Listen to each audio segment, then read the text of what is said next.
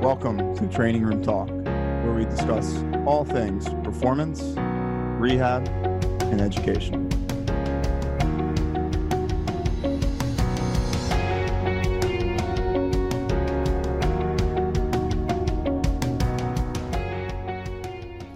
Hello, everyone. Welcome back to Training Room Talk. This is Dr. John Herding.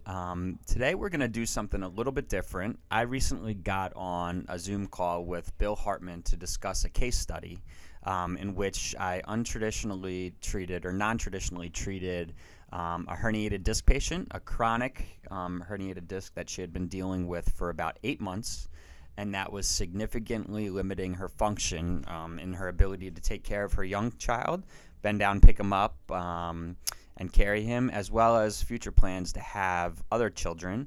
She was scared to because this was a chronic thing that was severely limiting her quality of life. So Bill and I got on a call, and we talked about this particular case study and how I treated her a little bit non-traditionally from what you'd consider traditional physical therapy treatment for a herniated disc. And it ended up being positive outcomes. And now a couple days later, from me seeing this patient, she continues to have positive outcomes with the treatment that we provided. So I wanted to give you guys a little bit of insight into how we treat particularly types of patients and how we're not specifically treating symptoms or diagnoses, but relying on our tests and measures to treat each individual as a specific patient so that we can drive optimal outcomes and nobody's getting the runaround with because we're chasing pain and just trying to relieve pain. Because typically what we're finding is if we stay true to our tests and measures and treat each person as an individual, that drives improved outcomes in our clinic. So I hope you guys enjoy. If you guys have any questions or concerns or comments, please feel free to email me at jherting@thetrainingroomt.com, and we can further the discussion. Thanks a lot, guys. And so, John, what I want to do is I want to go through one of your cases, because I think that the perspective that we talk about between ourselves and with the group that's been through the intensive, et cetera, is quite a bit different, I think, than what we would consider a traditional viewpoint. And so the way that we try to influence the system is somewhat different as well. And I know you've got a couple of interesting cases. So what I would like you to do is let's go ahead and pick one and have you kind of go through and describe, excuse me, and describe kind of what you were seeing, why you made some of the choices you did, and then some of the surprising outcomes, actually, especially based on some of these difficult cases that come in, because you and I are very similar in respect that we just don't get the easy people off the street like a lot of people do. Like, we don't see like the acute sprained ankles like everybody else does. We see the people like, oh, I have this really long history of this, and this, and this. I've seen 6 practitioners that do all these things. I've been told these many things, and now they're, at the point of frustration, confusion, and really at an impasse as far as their progress goes. So, So go ahead and offer up one of your cases for me, if you would.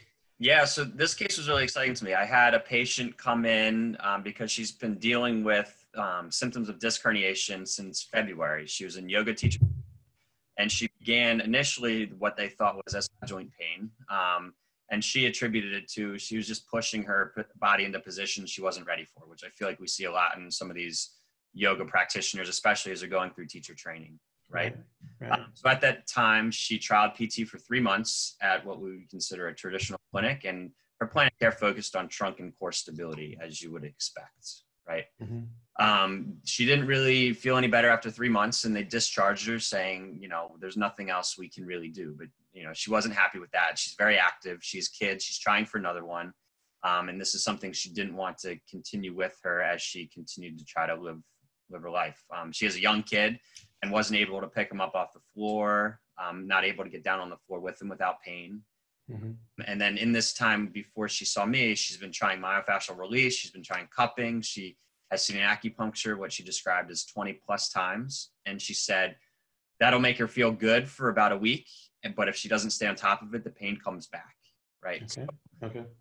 There is a little bit of, to me, something missing in the equation. Right. Because the pain wasn't resolving, she went back to the physician in October, so a month ago, and she got a cortisone shot, which didn't provide any relief. Okay. In an effort to kind of continue to stay active, she connected with one of my friends who's a personal trainer, a kettlebell-focused personal trainer, to kind of stay active and be more guided in exercise so she could try to exercise without pain. The trainer then said, well, why don't you try my guy? He thinks a little bit differently. I've had great outcomes with him, and then we can coordinate the care, right? Because Lauren, her personal trainer, is going to be a huge part of her process, as Lauren came into the session, and now we're able to coordinate and through the process and maybe this patient feel pretty good at the end. Okay. So basically came in with a diagnosed herniation and hasn't had any relief with much of anything. 2 out of 10 pain at its best, so it's always there, and 10 out of 10 at its worst. And again, it was really, she can't sit for extended periods, driving's a pain, can't bend over, touch her toes, pick up her kids, or lift objects, right? Okay. So looking at her, she was definitely had some soft tissue restriction through like her right low back and into her right glute. That was where she was tender on palpation, which you can kind of see why some of the manual interventions with the acupuncture might have helped provide a little bit of relief with that. But in my opinion, it wasn't lasting because you're not making a change in the system to promote better position, better stability through that lumbopelvic complex. Yeah, it's so what you're dealing with there is some muscle activity, most likely. So the acupuncture or needling is impacting that to a degree. Yep. Right. But if there's no follow-up, if you're not teaching the system how to manage position, pressures, etc., then obviously that's why they're hitting this impasse, right? Yep. Okay. So what measures were impactful for you from, like I said, from the perspective that we discuss on a regular basis? What stood out to you? Yeah, so going through her evaluation, she's going through yoga teacher training, but her active straight leg raise was 65 on both sides. So that's a big thing right there. Her hip IR was 25 degrees on her right and 15 on her left. So that was another one that really stood out. And then looking at shoulder flexion for her bilaterally, it was 130 degrees. So that was, okay, we need to clean up hip IR, shoulder flexion, and then with that, hopefully straight leg raise comes. Yeah. So what you literally have here is somebody that is stuck in a very compressive type of strategy. I mean, you can see it right away that you've got inhalation and exhalation measures that are very limited. Yeah. So this is indicative of that superficial strategy that we always talk about. Oh, completely. And then even working further down, shoulder IR was kind of commensurate with the flexion, where it was 30 degrees bilaterally. Then hip abduction bilaterally was 30 degrees. Right. And infrasternal angle was 100, so not terrible, but it wasn't dynamic. She didn't get good rib motion when she would inhale, exhale. Right. And again, that's indicative of somebody that literally is not expanding or compressing. They're sort of in this middle ground, superficial strategy, not allowing the axial skeleton to behave normally. Yep. Yeah. Listening to her exhale, like 90% of it came out in the first second. Right. And so I'm really glad you bring stuff like this up, because this is something that people need to pay attention to, because there's actually a pitch. You can kind of hear the pitch go up and down. And so this is indicative of the shape of the airway. This is indicative of the shape of the thorax, because in many cases, these actually are sort of a complementary relationship, right?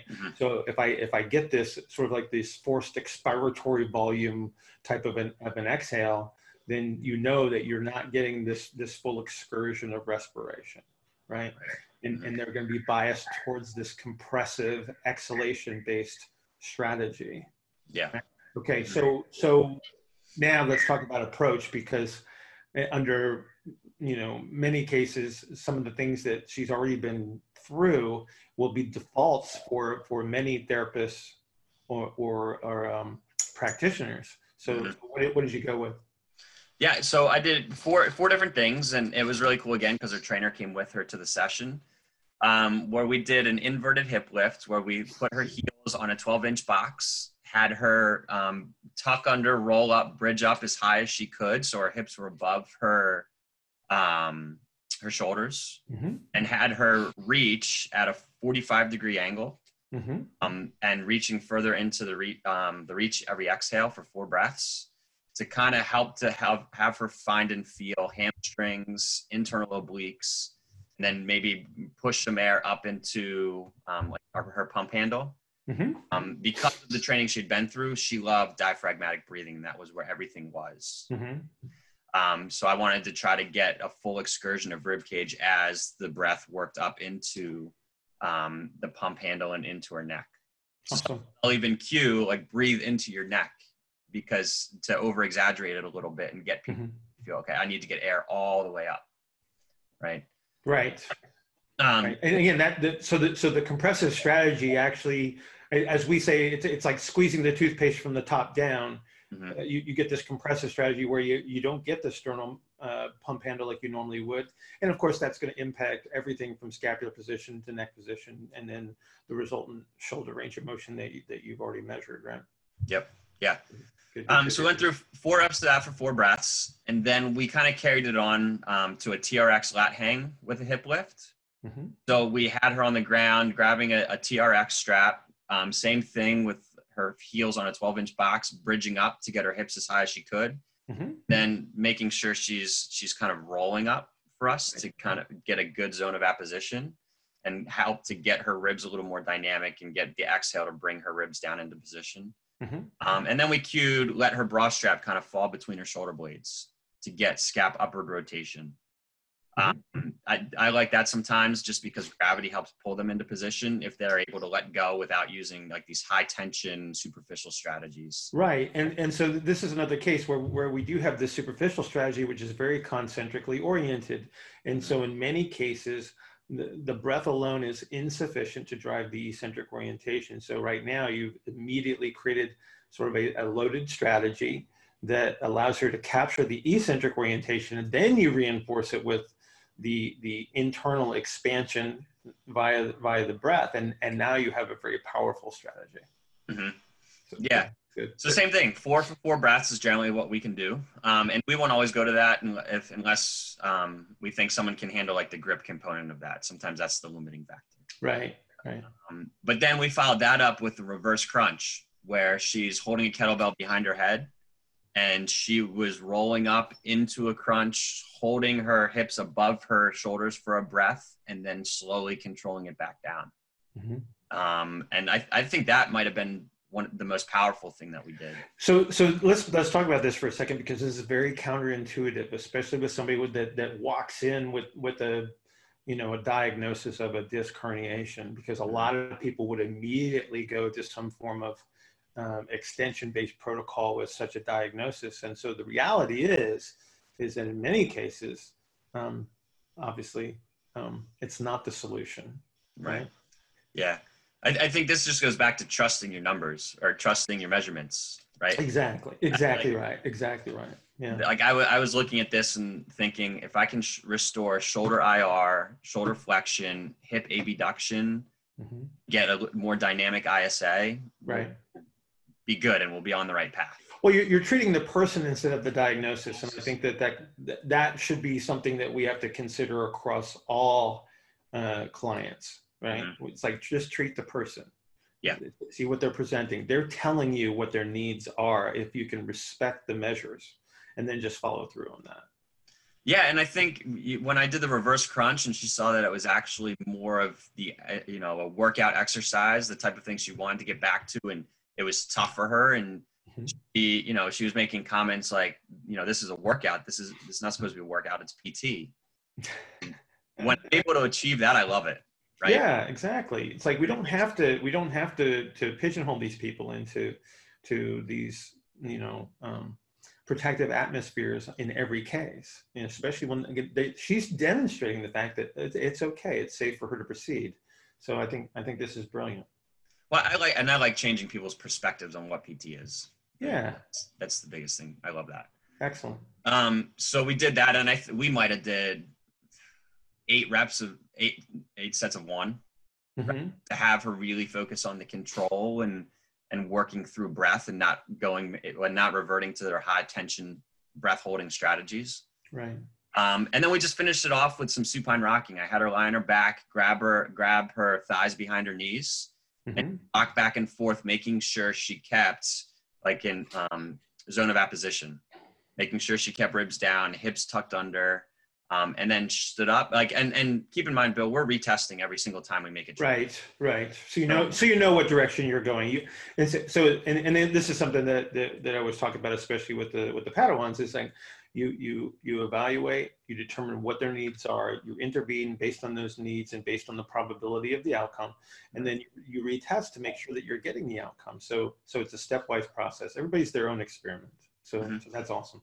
Yeah, and some of like our retests were just simply, all right, now do something that usually bothers you, whether it's touching your toes or lifting something off the floor, sitting, like do something that usually bothers you to see if we've made the change that we need to make. Right. So yeah, she stood up from that, felt no pain, 100% better, did some of the stuff.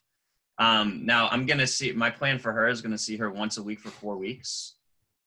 Going to continue to dial it in, but what's going to be really good is the coordination. She's going to see her personal trainer twice a week, right? And it's going to be ongoing and definite for her. You know? So we're going to be able to coordinate that care. I'll check in with her today to see how she's feeling as she's going through stuff. But I think as now the personal trainer has specific exercises she can use in a warm-up or superset with like an elevated deadlift she's been doing. Or, you know, she now has principles of that I would told the trainer, just focus on these things with the exercises that you're prescribing and you should be okay to move forward. Right. So now everything's getting reinforced. Right. Which again, this is great to see the coordination. And the fact that the trainer did come in, and so now his perspective is different in regards to how he's going to not only work with her, but probably his other clients as well. So you're doing good things. And what's really cool is this trainer has a strong first background. So they know how to cue tension and position a little bit. So just if you further cue that a little bit with these principles underlying, like you should be perfect. Excellent. Yeah. Excellent. And so again, so a lot of the things that you would do under certain circumstances based on a diagnosis that a lot of therapists would immediately default to, you sort of, you know, I don't want to say that you're contradicting, but the reality is, like I said, you're just treating the person, you're not treating the diagnosis, and then you get the favorable outcome. It sounds like everybody else was chasing a diagnosis. And that's what I was going to say. If you're going to physical therapy for 3 months because you think you're treating SI joint pain because that's what the doctor said, to me, there's no analytic thought process there. And all right, this person's presenting this way, maybe the symptoms come into play, but how are you using your tests and measures and the response to exercise to dictate your intervention instead of just relying on the physician said SI joint pain? Right. That's excellent. No, this is great. This is but I love this fact. And then of course, you know, my bias towards getting people towards the much more active kind of a thing is always great. And then of course the fact that you finish with the rock and roll, which is, you know, kind of cool that they get to do something that is so dynamic and so off the beaten path and yet so impactful. All those things are. But that stuff, that it was difficult for her to not revert to what she's used to keep the position, and it was cool. It was. Eventually her goal, because of this trainer's background, like she wants to be able to kettlebell swing and snatch and that kind of stuff. So hopefully we can get her there quickly. Yeah, well, but you're already ahead of the game compared to everything else that she's already done. So I think right away, that's where we see the impact. And it's just the different perspective and the different approach actually makes all of the difference. So again, very, very cool case. Yep. Anything else you want to throw on there at the end? No, I mean, we're a customer service business. So she was happy when she left. Yeah. She's gonna be happy that we're coordinating care with her with her personal trainer. So I think it's a win-win. Like, we got her what she needed. She feels like she has a team around her and she has some light at the end of the tunnel. When a cortisone shot didn't work, PT didn't work, acupuncture was kind of giving a little bit of relief. She's trying to have another kid, but she was hesitant to do so because of the disc herniation. So now I think we've been impactful in her life on several different levels, which has been really good. That's awesome. That's awesome. Yeah. I appreciate you coming on to do this, because I know that these things are very, very important. People need to understand the value of these case studies and how they progress. And I think we need to do more of this. We need to actually show more examples of how we can actually make these impacts and these instantaneous changes that a lot of people can't get from I hate saying it, more of a traditional approach. And again, I don't think that we're, so far ahead or anything like that. I just think the perspective lends itself to a much more impactful result. So again, I appreciate you for coming on, and I think we should do this again. Actually. Let's do it. Yeah. All right, man. Amen. So we'll sign off for now, and then we will come back in the future with another case. All right. Thanks, Bill. Thanks, man.